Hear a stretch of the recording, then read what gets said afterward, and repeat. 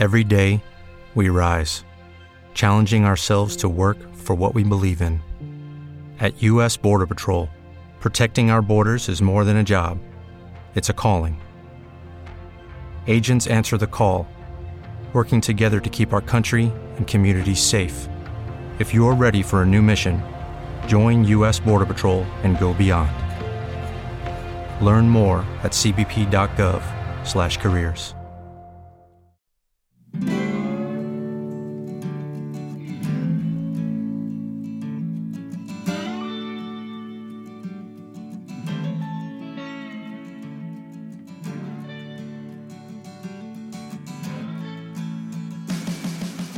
We're back with another edition of the Federalist Radio Hour. I'm Emily Jashinsky, culture editor here at The Federalist. As always, you can email the show at radio@thefederalist.com. Follow us on Twitter at FDRLST. Make sure to subscribe wherever you download your podcasts as well. Feel free to subscribe over to the premium content on thefederalist.com as well.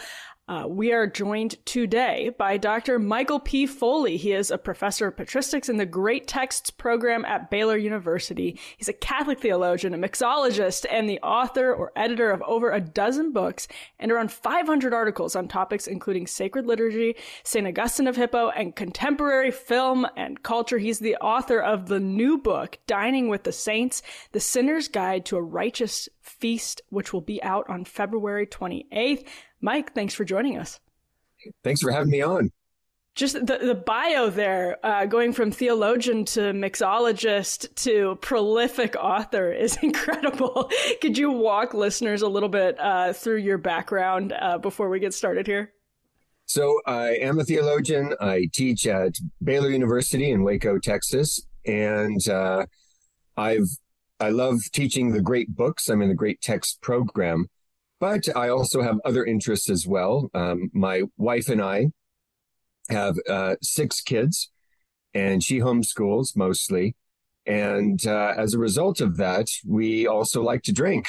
And so fair enough. Quite necessary at the end of the day. But we also like the feast days of the church year. So we brought those 2 things together in 3 cocktail books that I wrote: Drinking with the Saints, Drinking with Saint Nick, Drinking with Your Patron Saints. But then after having written these 3 books about drinking, it occurred to me, we should probably have some food with that. If you're drinking, you should probably eat. And so now we have Dining with the Saints that has come out.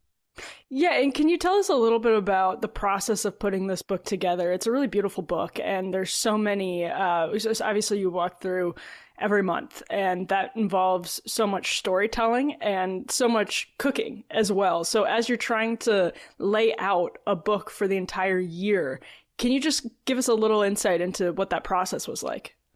Absolutely. So the basic idea is it follows the church calendar, and our hope is that Christians of a wide variety of stripes will be able to use this, because this is a centuries-old calendar. And so for various feast days of like a Saint's Day or Christmas or Easter, we try to find the appropriate food to have on that day. And sometimes it was easy because there is a very long, old, and vast culinary tradition in Christianity. There are, for example, hundreds of traditional Christmas foods, depending on which culture you consult. And the same goes for Easter. So we dug deep and we found what are the traditional foods. And then if necessary, we updated them so that they're more palatable for a modern audience. And what are the origins of the recipes? That was one big question I had as I was flipping through it. Some really, really interesting recipes. Did you come up with them? Are they traditional in some cases? It's probably a mix of different things. It is a mix. So I co-authored this book with Father Leo Petalinkhug, who is this magnificent master chef. He has his own TV show. He beat Bobby Flay in a contest. So he's got good credentials. So he provided the recipes and I provided the stories, which was a really good match. You don't want an Irishman in the kitchen. As Father Leo is much better suited for this than I.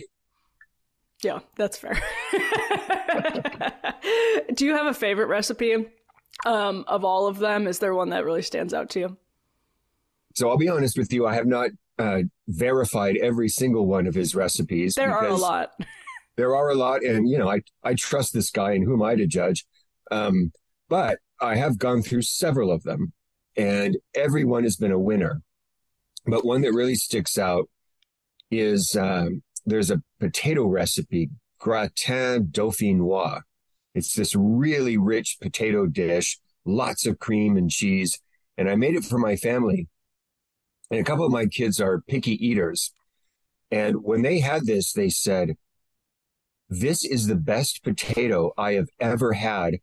I did not know that a potato could taste this good." Oh my gosh. Well, it's hard to go wrong with potatoes and cheese, so that's understandable. Yeah. Now, is there a favorite? So listeners should know that the recipes are paired with kind of these paragraphs or stories about the individual saints. They're more than a paragraph. I imagine that a lot of work went into sort of summarizing, especially for an audience who is cooking based around the calendar and based around the food in question, what the saint did, basically, some of the basics. Is there a favorite coupling, or is there one day you think everything just sort of comes together really well, that it makes so much sense? This recipe, this saint on this day comes together in a very maybe enlightening way for the reader and the chef? Oh, that's a great question. I like to think that we did that with all of them, but one that does stick out is St. Francis of Assisi. So this was a great saint who practiced a great mortification. He fasted rigorously. He lived a life of extreme poverty. But, even saints had personal preferences. And as he was dying on his deathbed, he had a female friend who made this wonderful almond treat. And he said, before I meet my maker, I'd really like that cookie one more time. And so she actually had the same idea, and she prepared a batch. And just as he sent the messenger out to ask for the cookies, she knocked on the door with a tray of these cookies. And I just thought that was really heartwarming that, you're on your deathbed, you're a saint, but, I really would like an almond cookie right now. And then the way it was brought was also kind of interesting. So we have a really delicious almond Nutella cookie for St. Francis. And then we also had, there's some funny stories about his dinners, that they would have such great dinner conversation that about the love of God, that they would sort of kind of go into a trance and then forget to eat dinner. So they have these great dinners, but the dinners were left untouched. So, there are all kinds of great stories about the saints like that. When it wasn't, that's a good example of one where there's a really obvious food pairing based on that story. When there wasn't such an obvious pairing, and maybe Father Leo was involved in this as well, what's the process look like of assigning a recipe to a specific saint on a specific day when, you're trying to come up with, what food makes sense with this particular saint? That's right. So number one, we did try to find the saint's personal food preferences. And we did. I was surprised that we had enough information where we could make those kinds of calls. Number two, we would see if there were any traditional foods associated with the saint, whether or not they liked them, right? So one of my favorite stories was St. Anthony in the Desert. He was a great, great saint, but he was kind of a party pooper at dinners, because in the middle of dinner, he would often break into tears and bemoan the fact that, he couldn't just simply feast alone on the bread of angels, but had to somehow, feed his body with lowly earthly things. So not a sparkling dinner conversationalist, St. Anthony. But his symbol in Christian art is a pig. And so it is traditional on his feast day to have a pork dish. What he would have thought of that, heaven knows, but that is the traditional thing. The third option is if we couldn't do number one or number two, a lot of these saints come from regions that have a rich culinary tradition. So we might find something that pairs from his region. Sure. Yeah, that makes sense. Yeah. I really like the idea of pairing the act of cooking and then the act of eating with also an act of sort of intellectual consumption as well. Could you tell us a little bit about the importance of coming up with those, I guess, snippets of insight into this individual saint? And, like, for instance, with St. Teresa, you have a wonderful quote from her about God being present in small things. I'm obviously paraphrasing, but something, the small acts can be big, it's the spiritual significance of them. Can you give us a little bit of insight into that process and what that looked like? Absolutely. So the goal is not just good cooking. The goal of the cookbook is actually to cultivate Christian festivity, Christian merriment, and then also specifically the family meal. And we should get into that later. The family meal is on decline, but the family meal is so important for the happiness of the family, but also child development.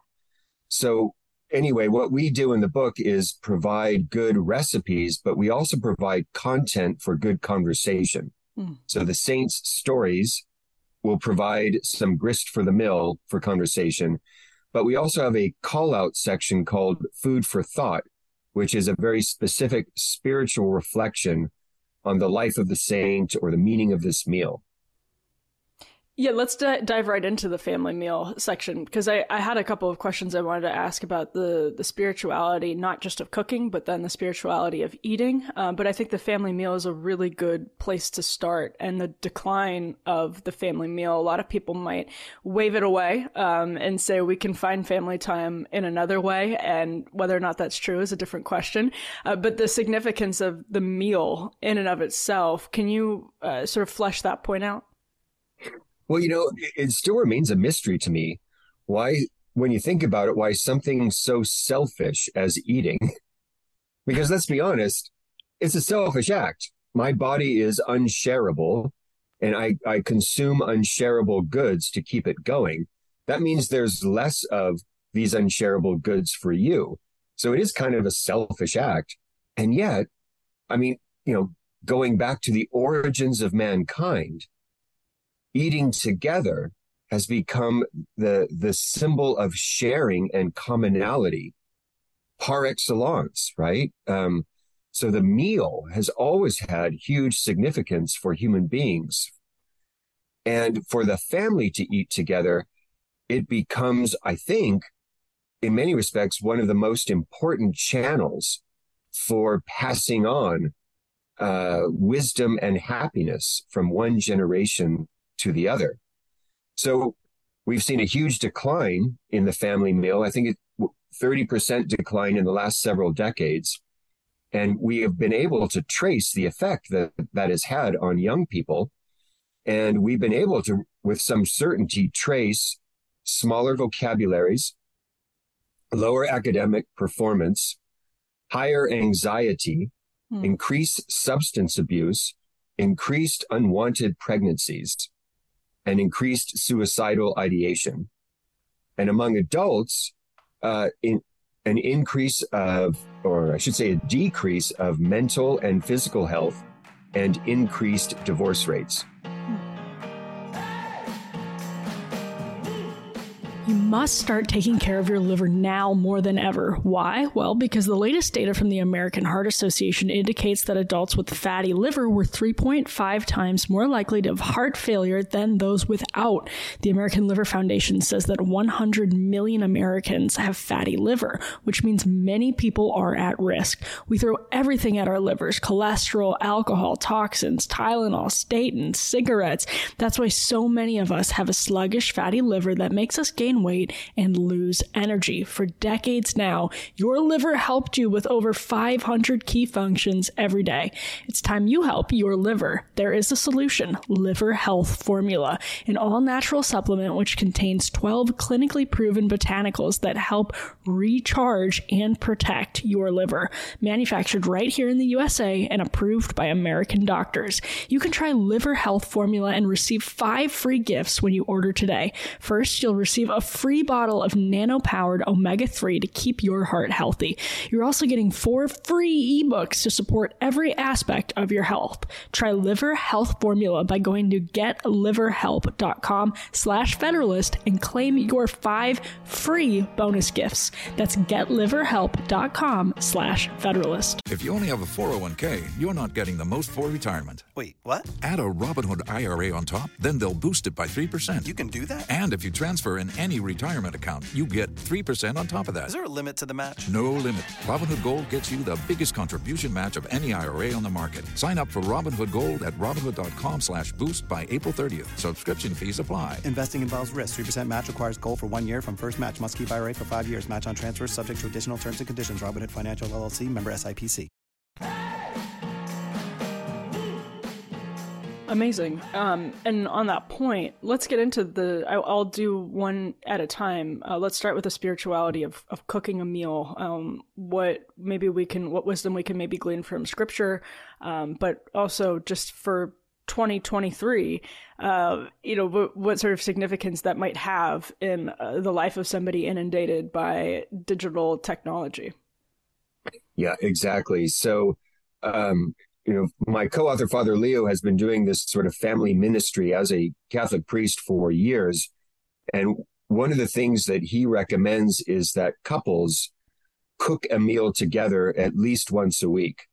So it is important to eat together for the reasons we were just discussing, but even cooking together has a certain kind of bonding moment. And it is true. It can lead to some tensions in the kitchen. People have different styles, and some people don't like to be the sous chef or whatever. But it is important, and it's sort of a bonding moment. Yeah, and there's something also about in a world of such convenience and all of the technological shortcuts we've developed, making your own food. Not just in many cases, most people aren't, hunting their own food, gathering their own food, but there is something that maybe it's gratitude. I don't know. I'm curious for your thoughts that when you actually have to put your own food together, there's something that sort of connects us to nature, to our nature, not just the outside world around us, but also our need to, feed and have sustenance. That's absolutely right. And I think in some respects that reaches its maximum when it's food that you have harvested yourself, right? As your garden or maybe hunting, that when you bring that back to the table, there is almost a kind of sacramental gratitude for the fruits of the earth and the goods of the land. So I've had that experience, both gardening and hunting, that it becomes extra special when this is something that came from a more direct channel rather than just buying it at the supermarket. But that said, buying it at the supermarket is also a meaningful experience, and not maybe the supermarket, but the very fact of cooking together adds more meaning to the meal. Yeah, we published a piece this month in February by one of our contributors, Georgie Borman, who wrote about how gardening helped her, I think, get on an off-ramp to an anti-anxiety medication, and that it was sort of providing meaning and purpose to feed her family in a new way. And it sounds like that's what you're getting at, that, when there's that level of self-reliance. You're absolutely right. And that actually reminds me, my mother, God rest her soul, was a very wise woman. And when I was a little boy, I hated vegetables. Yes. So she got me to garden. She, have you ever tried gardening? And as a kid, I was fascinated. The first thing we grew were beets, and they grew really fast. So only within a couple of weeks, we'd see the little green shoots come up. And I was so excited. And then as a result, I could not wait to eat them. And that's how she got me to eat vegetables. Yeah, no, it was brilliant. Well, let's move on to the spirituality of cooking or of eating, which is another thing that kind of jumped out. I think it's in the introduction of your book. You talk about gratitude, obviously, and the importance of the act of saying grace and expressing thanks to God for the food in front of you. But also, as you were talking earlier, there is something, again, selfish, right, inherently about the act of consuming food. It is your body and your body only, and you can't share the food that you're consuming necessarily, unless you're a bird, I suppose, a mother bird. But other than that, again, is there anything we can glean from Scripture about the consumption of food? What is it that can bring us spiritual meaning from consuming food, from eating? Yeah, you asked for a good scriptural quote, and I'll be perfectly honest with you. I'm a typical Catholic in that I can't provide direct quotes of the Bible very well. Yeah, that's good. But I do have a sense of if you will, the biblical culture, and I am struck by the importance of the meal throughout the Old and New Testament. I think of the fact that the highest, the most solemn and most important day of the year on the Jewish calendar was the Feast of Passover. And it was a sacrifice and a meal. Like, why? Why would a meal be, in a sense, the most solemn liturgy for the Hebrews, right? And you think of the wedding of Cana and the importance of Zacchaeus, come, I'm dining at your house tonight. Right, the salience of meals in the New Testament.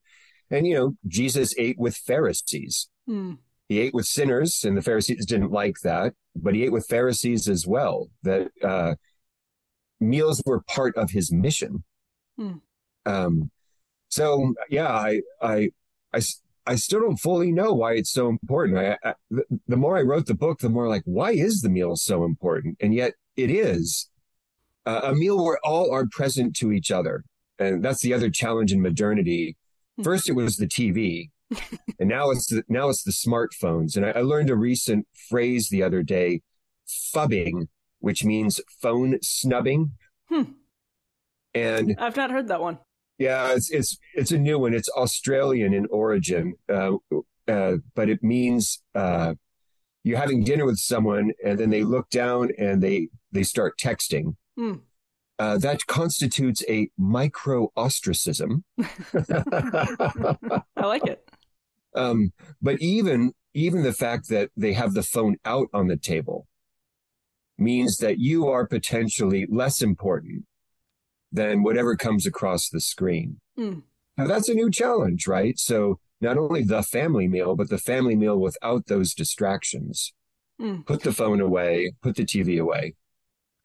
Something that I've noticed, and maybe it started around the time of the pandemic, but it is just simple things can make an incredible difference in your relationship with God. So taking a small step. And I wanted to ask you about grace in that respect. The small, what may seem like a small step, because maybe it only takes 30 seconds of pausing to thank God for your food. Can you weigh in on how that might change somebody's, or how important that can be to an individual's relationship with God? I think it's very important. Again, this is the baseline for keeping us alive. And when you thank God for it, you're acknowledging the source of your life and the source of your continued life. And no matter how simple the meal, I would argue that it elevates the meal because it frames it. I make the same argument about drinking. When you drink together, you should always have a toast, because a toast transforms an amorphous event into a get together with a purpose, with a focus. And again, I just sort of marvel at why we human beings need this. And I don't fully know the answer, but I kind of tell we do need it, right? That it does change sort of the flavor of the event. And I think that's true with grace and meals, that it puts us on a higher, more focused plane. I was absolutely going to ask you about the Drinking with the Saints book and about being both a theologian and a mixologist, because I know, since I mentioned that in the intro, many of our listeners were hoping that we would get around to this. I imagine you've acknowledged your Irishness, but I imagine you, when you've sort of dabbled in this over the years publicly, people are somewhat surprised. Probably not your fellow Irish Catholics, but some other folks. You're down in Waco, you're down in the South. Maybe some Protestants like myself are surprised by that. But can you talk to us about the spirituality of drink, and what you try to bring to mixology as somebody who's sort of intentionally coming to it with a faith perspective? Yeah. You're right that there is a certain irony that I wrote this book while being a professor at Baylor University, which, for those of you who don't know, is the world's largest and oldest Baptist university, and is a dry campus. And so I'm often asked, like, how did you get away with writing this book at Baylor? And I have a one-word reply: tenure. Yes, a blessing and a curse. Exactly. Indeed. In this regard, it was more blessing than curse, but yeah, get tenure, then write about booze at a Baptist university. Smart strategy. But to be perfectly honest with you, none of my colleagues raised an eyebrow, because they recognized that the point of those books was not to encourage drunkenness, but to encourage Christian merriment. Mm-hmm. As a matter of fact, the goal is to sort of frame drinking in such a way that it encourages the best of drinking, which is moderation, and of course merriment. So that was the animus behind those books. And what is the line between moderation and merriment, and how do things like the toast help people navigate that balance? I think it is important to be very mindful and cautious when you are drinking. And so anything that slows it down is a good thing. Mm. So the toast has that effect, right? And then keeping in mind, of course, just certain rules about moderation.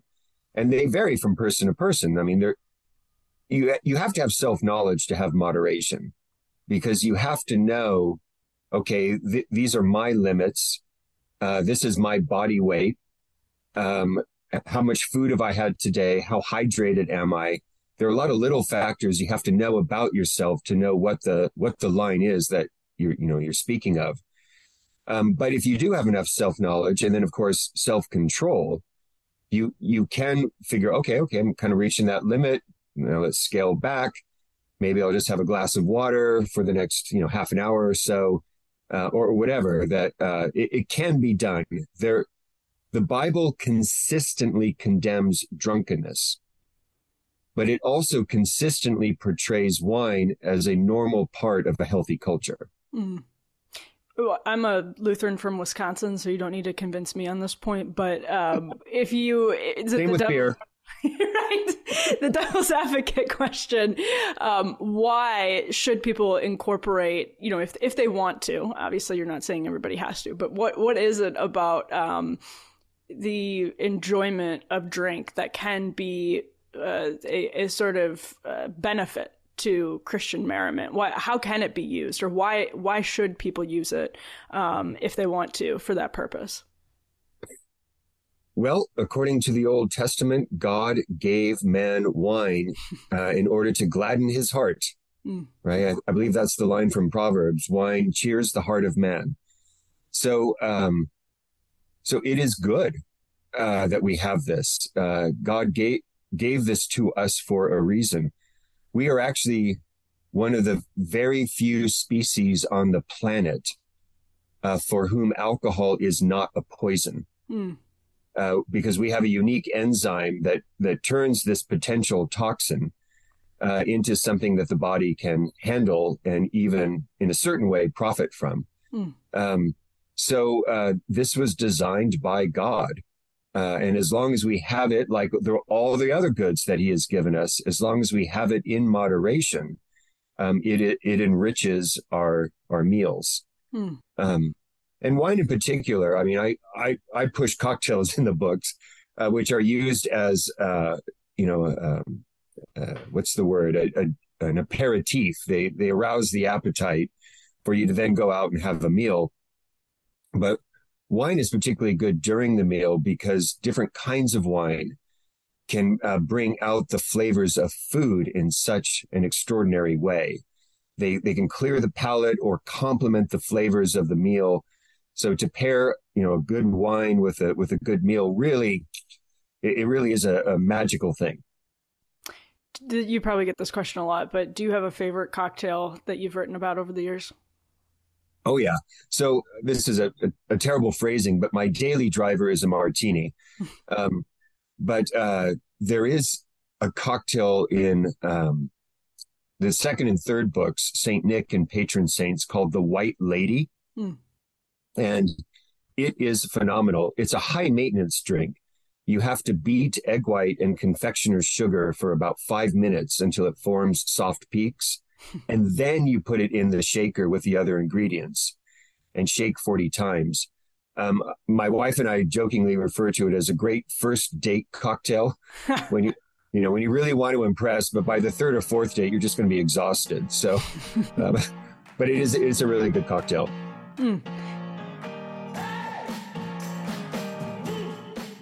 The Watchdog on Wall Street podcast with Chris Markowski. Every day, Chris helps unpack the connection between politics and the economy and how it affects your wallet. Is the federal government using inflation to enforce their green agenda? If your energy price goes up, they'll try to sell you an electric vehicle. But if the price of your groceries go up, the Fed can do absolutely nothing. How do you get relief in your wallet while the federal government turns us into Europe? Whether it's happening in D.C. or down on Wall Street, it's affecting you financially. Be informed. Check out the Watchdog on Wall Street podcast with Chris Markowski on Apple, Spotify, or wherever you get your podcasts.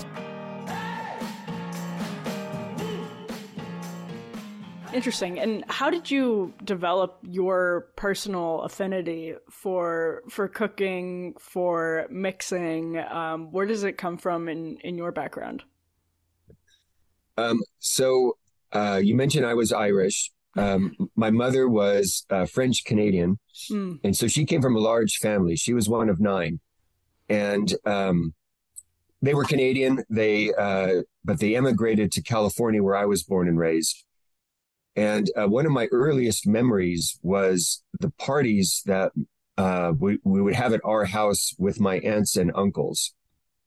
And I'd be a little kid and I had to go to bed early, but I would be awoken several times in the night by the uproarious laughter.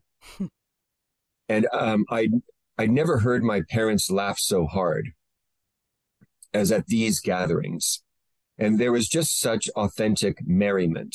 No one got plastered, but when I woke up the next morning, there'd be a lot of empties on the table.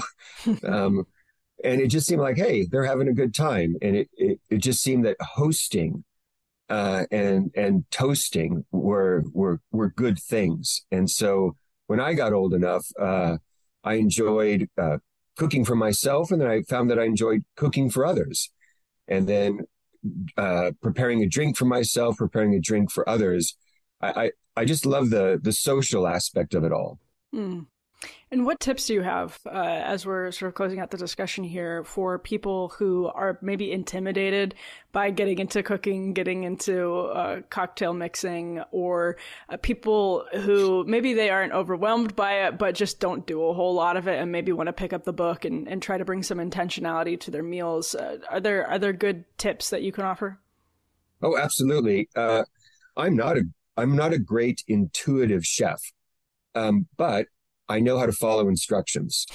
And that's it. That's all you got to do. You just got to, it's also like taking a test. You read the whole thing first, and then the instructions, the ingredients, you read the whole thing first, and then you read it again step by step and then go through it. But I do recommend reading the whole instructions first, so you get a sense of where you're going, and then go back and then perform the steps. That's so interesting. I love it. Well, Dr. Michael P. Foley, once again, a professor of patristics in the Great Text program at Baylor University. He is the co-author of the new book, Dining with the Saints, The Sinner's Guide to a Righteous Feast. That'll be out on February 28th. Mike, thank you so much for joining us. Thank you. This was wonderful. Absolutely. You've been listening to another edition of the Federalist Radio Hour. I'm Emily Jashinsky, culture editor here at The Federalist. We'll be back soon with more. Until then, be lovers of freedom and anxious for the fray.